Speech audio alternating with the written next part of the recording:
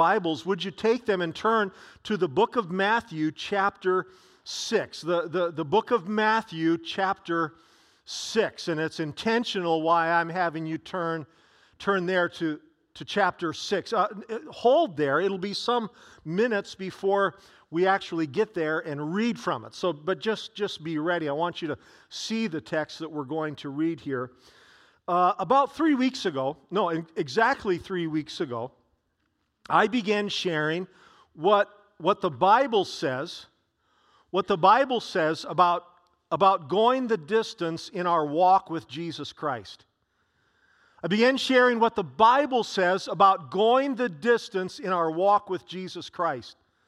You see, we're on a journey. If you have a living relationship with Jesus Christ, if you have at some point in your past recognized your need for the Savior and surrendered your life to the Lord Jesus Christ, then you began a wonderful journey.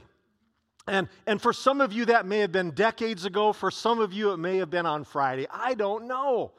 But you begin this journey in following Jesus Christ and this wonderful journey, this adventure. And there is, I promise you, if you're just new into this, some of you who have been serving Christ for some time, you know this already. You will never experience a greater adventure in life. You cannot experience a greater adventure in life than following the Lord Jesus Christ. So it's not just, yes, I got religion. No, you begin an adventure in walking with Jesus Christ. It's a great journey. And I began sharing about going the distance, and to begin with, and very, very quickly, I referenced two Christians recorded in the Bible who were alongside the Apostle Paul. Paul was like one of the first missionaries, and two of his co-workers, people that traveled with him and ministered alongside of him, I referenced their stories. Two men who began following Jesus Christ. We don't know how they began. We don't know the circumstances of their coming to Christ, but we know that they were following Jesus Christ. One man, the Bible records, his name was Luke. One man, he went the distance, and he was greatly used of God. The other man, the other person recorded, his name was Demas. The other person recorded, he failed to go the distance, and he abandoned what God had for him. So it's this stark contrast of these two people who have somewhat of a common background in coming to Christ and serving alongside Paul, but then at a certain crossroads they go divergent ways. And it's a bothersome text.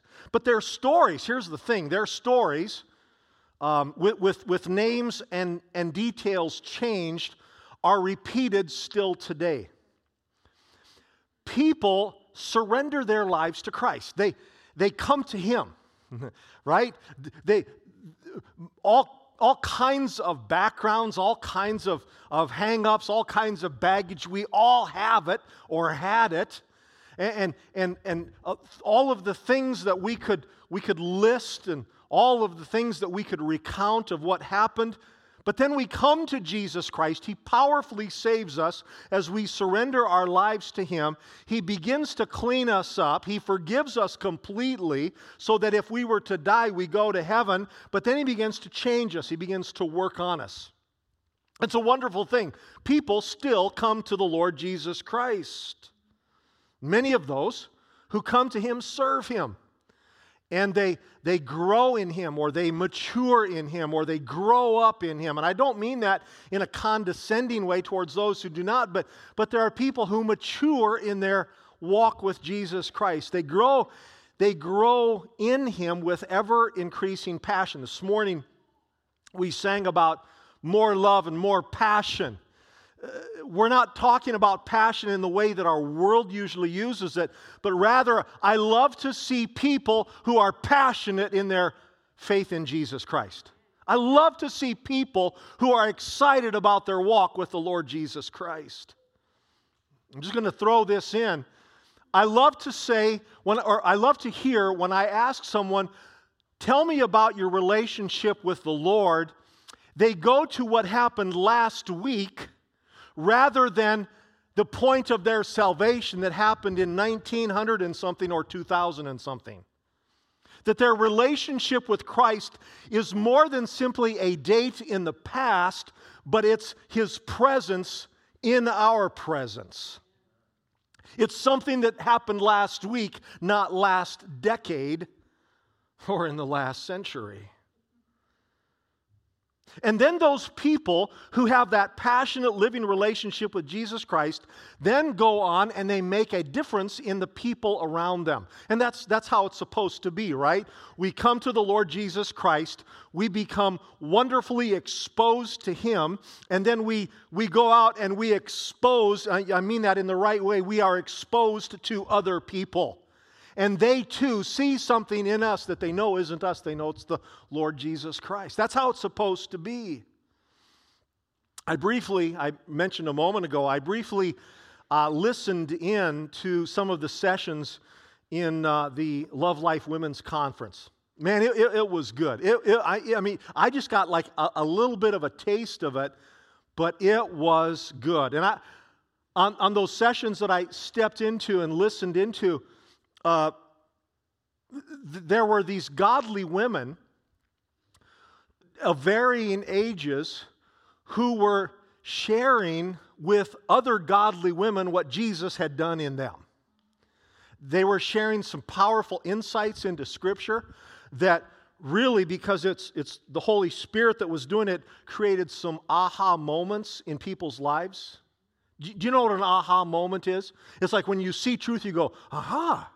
And this light turns on in your life, and you go, I'm never going to be the same, because that's a powerful truth. And these women were sharing that, and there were some aha moments, and some of them were sharing out of their experience, and some out of their pain, out of the pain of their past. And not only what the world had taken from them or what the enemy had taken from them, but what God had restored. And as these godly women were sharing, they were affecting, they were exposing the Spirit of God to other people around them. That's how it's supposed to be. People come to Christ, they grow in Christ, they live for Christ, they share Christ with other people, and they go the distance. And yet there are others who begin following Jesus Christ, who become then distracted. They give their hearts to Jesus. They begin serving Him, but then they become distracted, and their walk is not so much after a period of time, and sometimes it's a ways. I experienced this recently with someone, a friend of mine. Something came along and distracted them. Something came along and diverted them. Something came along and drew them away. And their walk then becomes not so much with Christ, but sometimes it's away from Christ. Their passion for something or someone else becomes paramount, becomes the greater focus. And they fail to go the distance. So while we have examples of one, we also have examples of the other who fail to go the distance. And what those persons could have been and how they could have eternally affected the lives of others is interrupted, or it ceases altogether. And I have to tell you that, I've experienced my degree of sadness. Some of you have experienced more, but I would have to say that some of my greatest periods of sadness in my life has been when someone who knew Jesus and followed Jesus and were passionate for Jesus loses their passion for Jesus. As a pastor, and for many of you, I'm your pastor, I desperately want every person who begins following Jesus to grow in Jesus Christ. I have this passionate desire as a pastor to see every person become everything that God wants them to be. To grow in Him, to mature in Him, to affect the people around them, and to not become a casualty on the journey. I want you to hear me on this. This is for some months leading up to this, and I know I'm sharing some things that I have before, but I feel like you need to hear it again, like we need to hear it again.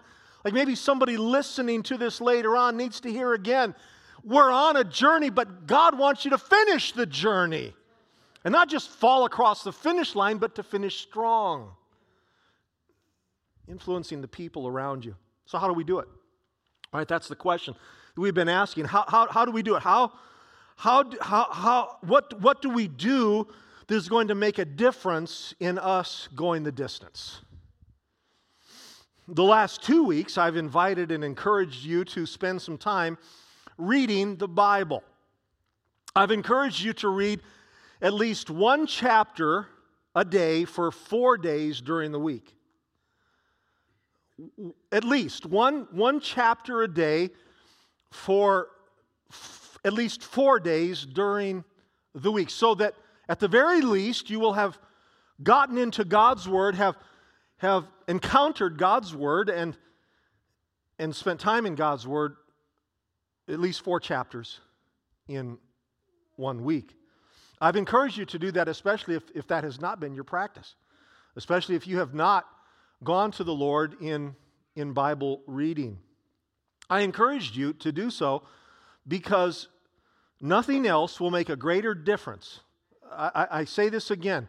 Nothing else. If you are a follower of Jesus Christ, if you have surrendered your life to Him, if you've asked Him to come into your heart and forgive your sins and become your Lord and Savior, if you prayed that very simple prayer and He began to dwell within you, there is no greater thing that you can do to help you grow in Jesus Christ than to spend time in God's Word. Now, for some of you, you're saying, "God, did I do that?" Well, that's good, but there's a lot of people who don't.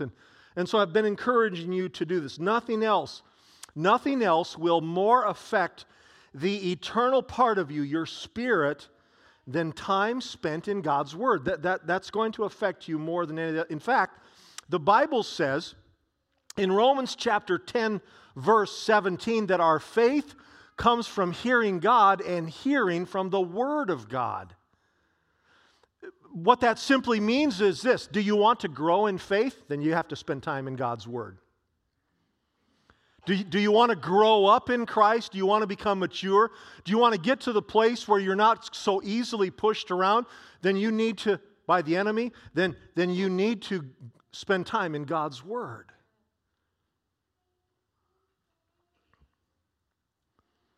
I'm going to get strong here, so just prepare yourself. I've referenced some people in our church, some passed away, who've read the Bible like 52 times, 31 times. There are some people who say they love Jesus, but they've never read through the Bible one time.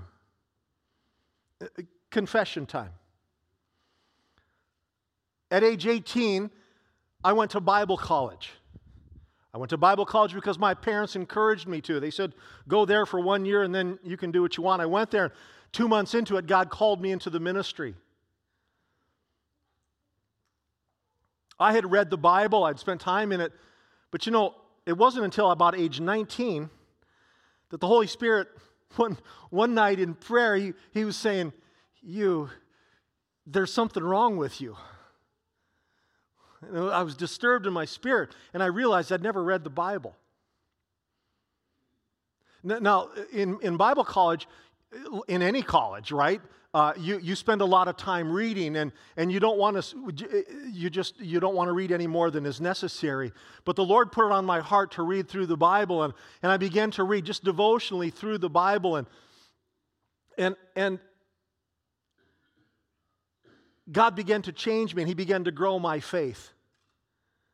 So here I was, even a Bible college student, and I preparing for ministry. God called me into ministry. I knew what I was doing, but I still had not read through the Bible. And some of you have been serving Jesus for 10, 20, 30, 40 years, and you've not read the Bible.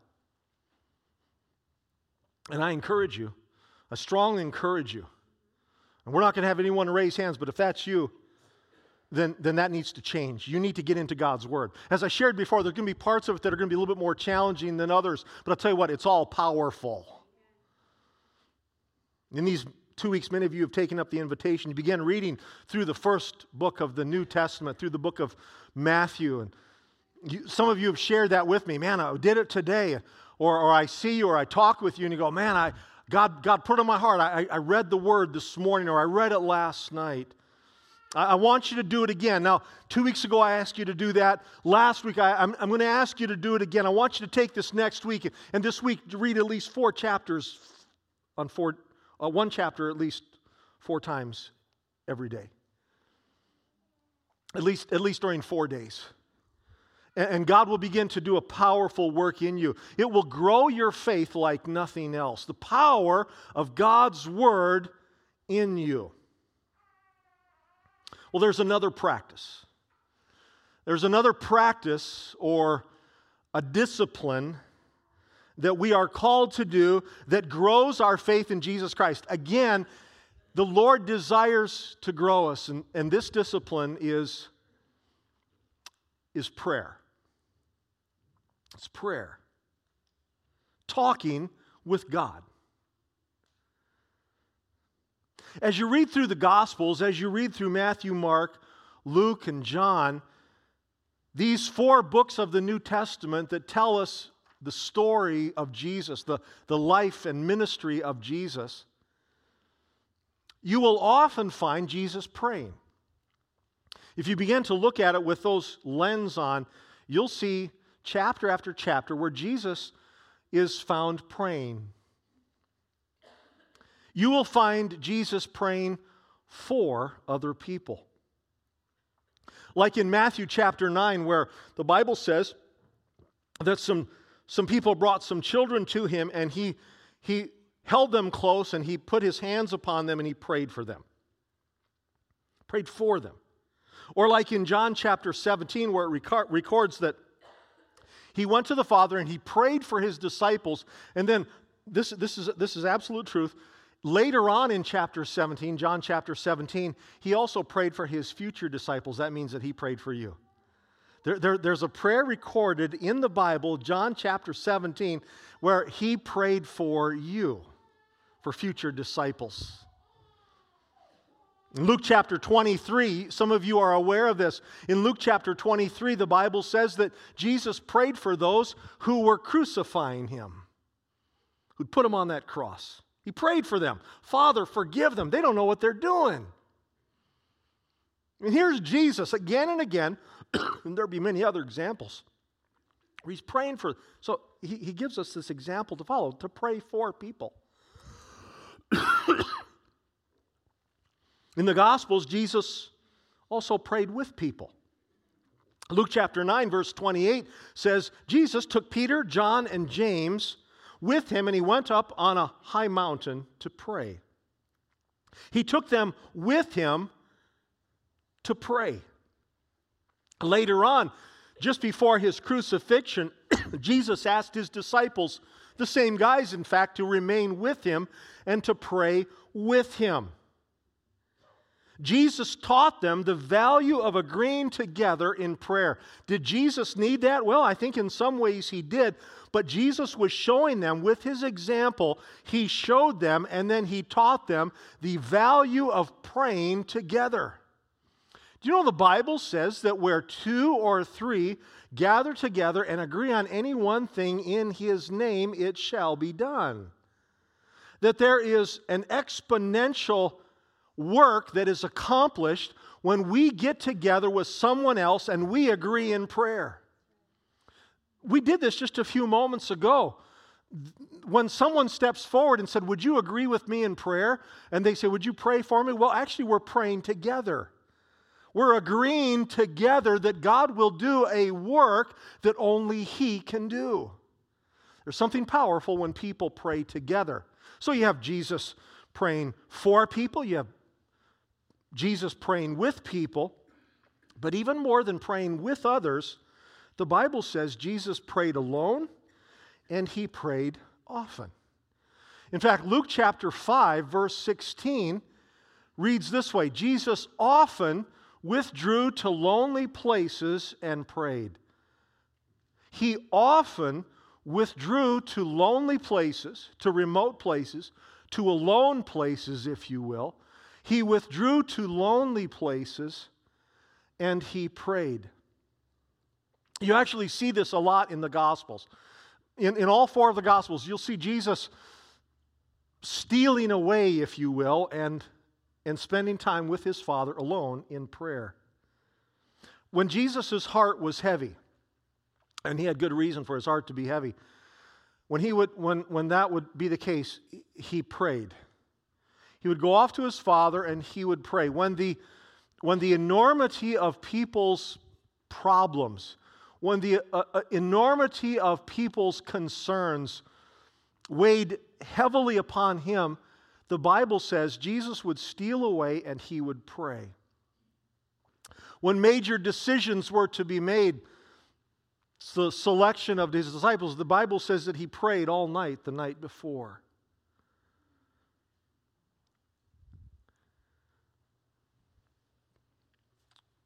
When he needed the comfort of his heavenly Father, Jesus prayed. When people were despairing and people were giving up hope and people were saying, it's all over with, Jesus, the Bible says, prayed. I encourage you, some of you are reading through the book of Matthew, and I encourage you to be one of the, as you're reading through, look for the times in which Jesus prayed, and you will see it often, where Jesus would pull away from people, where he would pull away from the crowd, pull away from the demands, and he would spend time in prayer.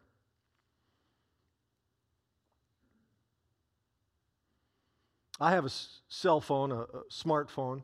Many of you do as well. I have to tell you, I don't miss the landline at all. You know, we cut that off a couple of years ago. We don't have one of those anymore. And I do not miss that thing ringing. How many know what I'm talking about? Talking to my parents last night, and my dad mentioned something about the phone book. He said, look it up in the phone book. I said, who uses phone books anymore? I have a smartphone, and boy, that thing is demanding. 6 o'clock this morning. That thing started lighting up. Text messages coming in. Oh, urgent. It'll do that throughout the day. It'll ring, or I always have it turned off, or it always vibrates. The thing's always vibrating. I'm starting to get a twitch in my left leg because I keep it right here. It's demanding. You're talking with someone, and all of a sudden, you pinch it and turn it off and deal with it later. Text message comes in, email comes in, set the alarm, bang, it goes. Isn't it interesting how those things will demand our attention, and yet the importance of turning that off and saying, no, I won't respond to that. Instead, I'm going to go to Him. Do you know that God will not be quite that insistent in that kind of a way, but He longs to have time with us. And I have to be honest with you, again, I'm confessing up here this morning, but there are times when I am more concerned about answering that than I am spending time with God.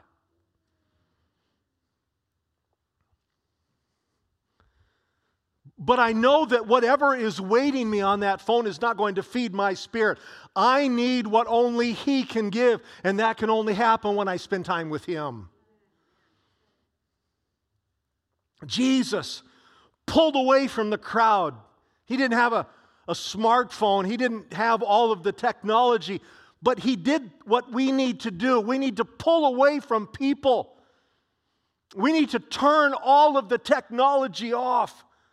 We need to steal away and spend time with the Father. And I'll tell you what, just as it did to Jesus, it will do to us. You see, when Jesus would do that, He would be renewed. He would be replenished.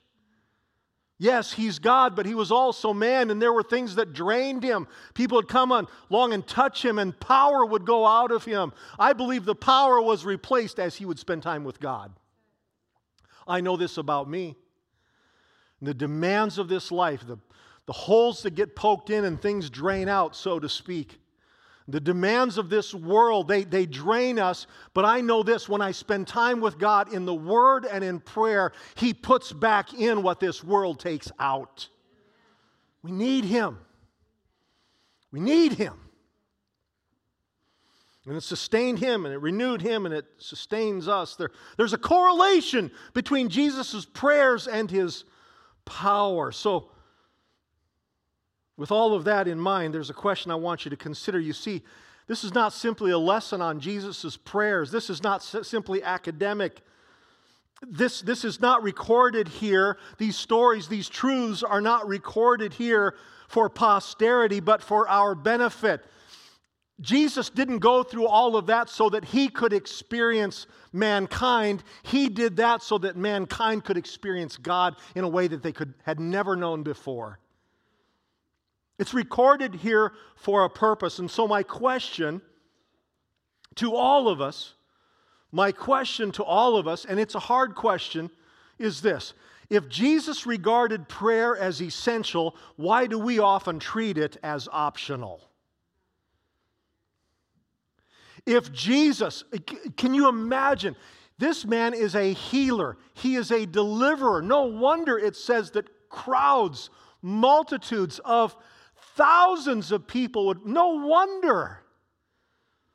In one reference, it says there were so many people, they were stepping on the disciples to get to Jesus. With all of those needs around him, Jesus said, I'm going to turn them off.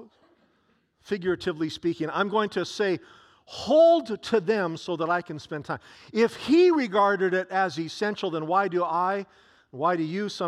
we sometimes treat time with him as optional? If he needed it, boy, do I need it. There's again a correlation between prayer and power. You want spiritual power? You want to grow in him? You want to come to a place where again the enemy does not push you around so easily? Then you spend time in God's Word and you spend time in prayer. I saw a picture once and I couldn't find it. It was great. It says how I go into prayer, and there's this picture of this weak kind of a lamb, sickly looking thing. You know, you've seen lambs like that, which, you know, lambs die on and anything. You know, you sneeze on them and they die. This lamb. How I feel going into God's presence, and then how I feel coming out of God's presence, and there's this strong lion. Well, I don't know if it's quite that way, but that's how I feel sometimes. I go into prayer and I'm like, oh Lord, I just been beat up today. This is hard. Oh, these are some challenges. Oh, the needs of people, and I come out of prayer and I feel renewed. There's a correlation between prayer and power. Jesus didn't just model prayer, he took it an important step further. He also taught his followers to pray. He didn't just model it, he taught them. He showed them, and then he directed them. I told you it's going to be a while. Matthew chapter 6. Matthew chapter 6. Jesus was speaking to his disciples. By the way, if you've been reading God's Word, then one chapter at least 4 times a week, then this last week you would have read Matthew chapter 6. 3 times here in Matthew chapter 6, Jesus began statements with very similar words. At the beginning of verse 5, Jesus said, "And when you pray." At the beginning of verse 6, he said, "But when you pray." At the beginning of verse 7, he said, "And when you pray." Now there's more to it. There's the statements that filled all of that in. But Jesus, on these 3 statements in one conversation, Jesus said, "But when you pray," there was an expectation that his followers would pray. You won't find there, "And if you pray," or "when you consider praying," or "if you have time to pray," or "if you would like to pray," or "I suggest you pray." It was, "And when you pray." Remember, Jesus called these disciples. He didn't call them just, follow along and watch what I do. He turned towards them and he said, "You're going to pray. So when you pray, do this." In the beginning of verse 9, reads this way. This then, or beginning with verse 9, "This then is how This then is how you should pray. This will be familiar to many of you. Our Father in heaven, hallowed be your name. Your kingdom come. Your will be done on earth as it is in heaven. Give us this day, give us today, our daily bread. Forgive us our debts or our sins, as we also have forgiven our debtors. And lead us not into temptation, but deliver us from the evil one. For yours is the kingdom and the power and the glory. We sometimes call this the Lord's Prayer. I think it's in Luke's gospel that he adds something that Matthew did not. And that is that Jesus actually said this in response to one of the disciples coming up to him and saying, Jesus, teach us to pray. They had observed him praying. They saw a correlation between his prayer and his power. They saw him in the midst of busy, incredibly busy times, slipping away, going off to a remote place and spending time just with God. They observed this.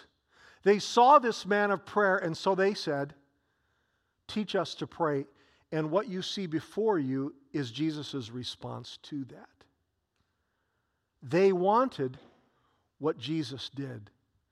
And Jesus told them, this is how you are to pray. And in one heartfelt prayer, it's all there on the screen, the entirety of it. This one heartfelt prayer, there was praise, there was a submission to God's will over our will. That's one of the hardest things that we can pray, by the way, or the hardest things that we will pray. There's a request for provision. Lord, giving me what I need. There is a request for forgiveness. And for forgiving others, we often think only of the one. Lord, forgive me for what I've done. But also he said, and forgive us our debtors. Help us as we forgive those who've sinned against us. There's a request for protection from temptation. There is a request for deliverance from the enemy and a declaration of victory. Here's this powerful prayer that he gave to us. This powerful template, if you will. This pattern.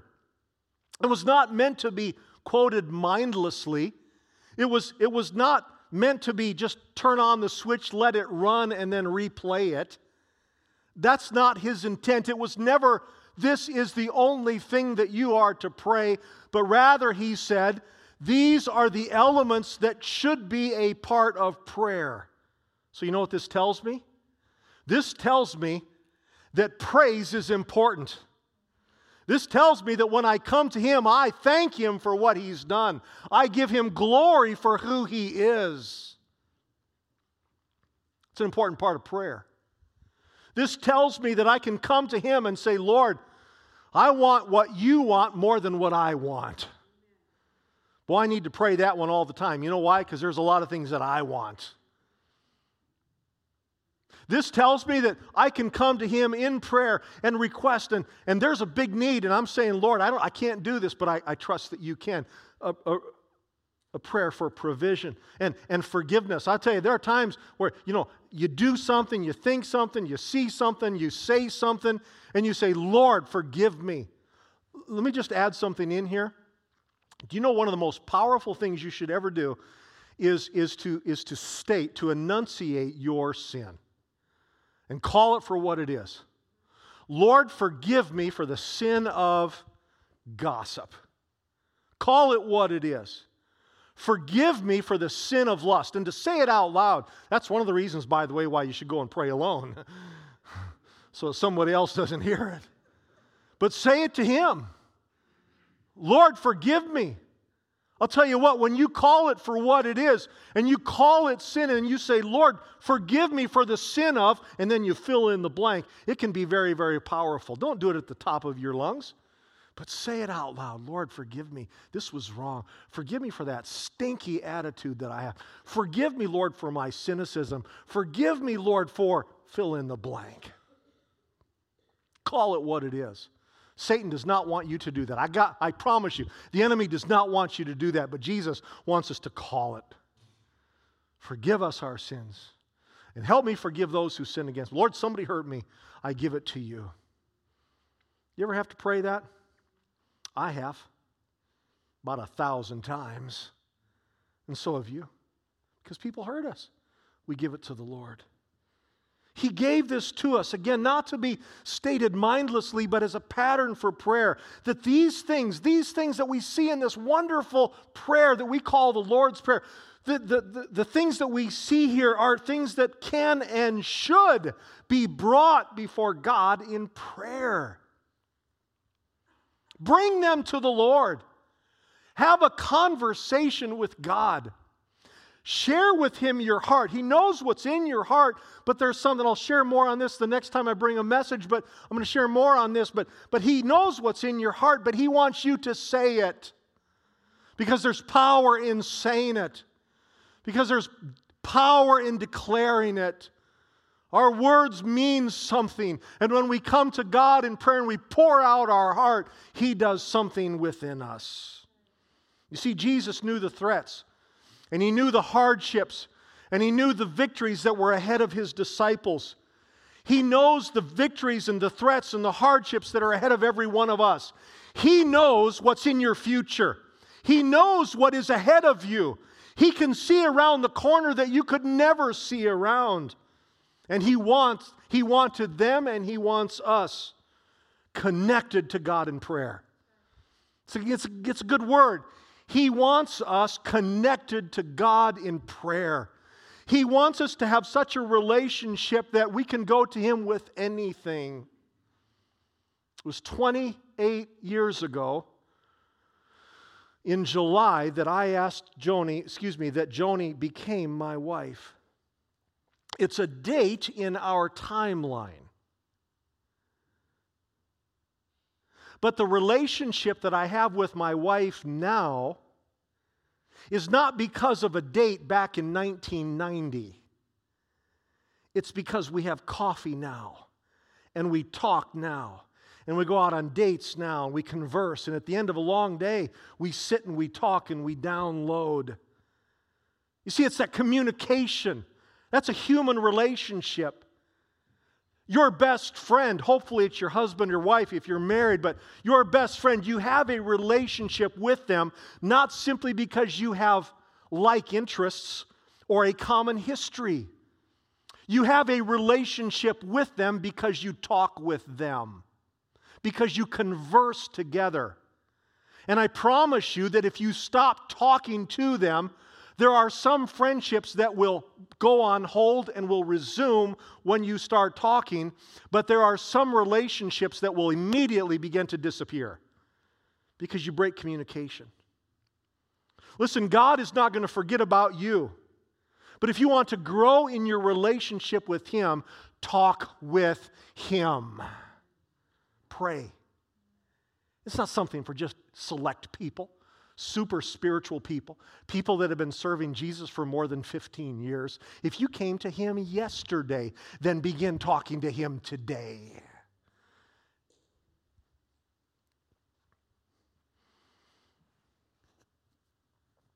I want you to go the distance with Jesus. I want you to go the distance. Are you ready for the next spiritual attack from the enemy of your soul? Because it's coming. And when it comes, it's God's word and prayer that will bring us through that time. There is an attack coming. There is a spiritual attack coming. And if you don't have these things in place, then you may not go the distance. But if you have them in place, I'll tell you what, you're going to make it through that time. Are you ready? Are you ready? Listen to me. Are you ready for the societal assaults that will come against followers of Jesus Christ in the coming years? As deeper levels of evil are presented as being good. Are you prepared? Are you ready for the societal assaults that are coming our way? For I want you to know that when those assaults come, may God's Word and may prayer factor large in you surviving and thriving through those times. But I warn you, if you don't have it in place, if you're not spiritually strong enough, you might not go the distance, but you will go the distance if you are in the Word and in prayer. These are not optional, they're essential. Are you ready for that phone call? Are you ready for that discussion? Are you ready for that unplanned event that will, from that day forward, mark your personal timeline between how your life was and how it now is? Are you ready for that call? Are you ready for that conversation? It might happen this week. But we encounter those times where we begin to mark time that was before that day or this is since that day. Some of you have had days like that. Well, that was before that, this is after that. Are you ready for that day? So that when that call comes, that conversation happens, that event occurs, are you going to make it through? Are you going to be able to go the distance? Are you going to be able to finish strong? Or will you become a casualty along the way? It is my prayer, and I know that it is God's desire that we go the distance. That we go the distance.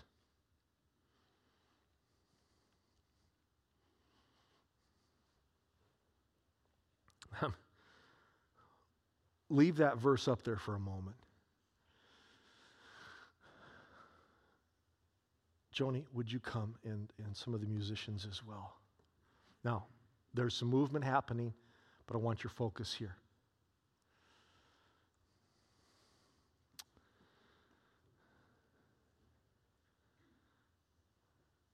Two weeks ago, I challenged you, some of you particularly, to begin reading the Bible consistently, at least 4 times a week. Here's what I'm going to ask you to do. And this may sound a little bit strange, but I'm going to ask you to do it. I want you to go to Matthew chapter 6. And I want you to read verses 9 through 13. And I want you to pray that prayer. You're saying, come on, really? Really? The Lord's Prayer? Now, if you're consistently, if that time with Jesus is already a part of your life, then don't feel like you need to do this. But if it's not, I want you to do this. I want you to go and I want you to begin praying that prayer. It's a beginning. It has some powerful truths.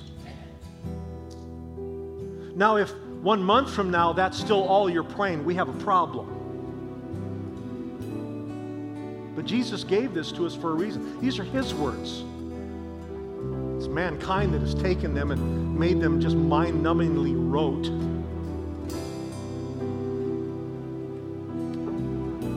One more thing. I do a lot of funerals, and often at the graveside, I will lead people in the Lord's Prayer. Interestingly enough, those who are, say, 45 and older will quote it with me. Those who are younger stare off into space. They don't even know it, generally speaking. Now, I don't know if that's good or bad. It means that younger people are no longer memorizing this. Or maybe they're just already people of prayer and don't feel. But if you haven't been praying, If prayer is not a part of your life, you say, I don't even know how to start. I don't even know how to begin. Then I want you to start here. Would you do that? Start right there. God will begin to do something. And then branch it out and say, all right, Lord. And don't just say, forgive me my debts. Call the sin. And when you get to the part where, give me this day our daily bread, give us today our daily bread. Don't pray for bread. Pray for rent money. Or to make that bill or that mortgage payment. Begin to branch out. Have that conversation with God. Turn off the device. Turn off the background noise. Shut the door. Go off by yourself. Spend some time alone with Jesus. And I'll tell you what, you're going to come out and you're going to find there's a connection between prayer and power. I want you to stand with me, please. We're going to close our time. We're going to close our time. We're going to close it in praise. And I'm going to close in prayer. And these altars are going to be open. If you want to spend some more time just coming up and nailing it down a little bit more for you personally, please do so. If you need to go, go. God bless you. Let's pray. Lord Jesus, I thank you for these people. I ask, Lord Jesus, that now in these moments ahead, you would continue. Now as we leave this place in these moments ahead or in the hours ahead, I pray that when we leave this place, we will know that we have heard from you, but Lord, the difference that it's going to make is not here as much as there. It's not at noon on a Sunday. It's at 6 o'clock on a Monday. Or 8 o'clock on a Thursday. It's going to be in the middle of the day, in the middle of an assignment. We just pull away and we say, I'm going to spend some time with you. Lord, make us people of prayer. We want to go the distance and we want to make a difference in people's lives along the way. This is our prayer this morning. So Lord, as we leave this place, as we come to these altars, as we continue to praise you, Lord, minister to us, minister through us by the power of your word, through the power of prayer, and through the power of your Holy Spirit. We pray these things in the mighty name of Jesus. God bless you this morning. Let's sing this together. These altars are open. More power, more of you.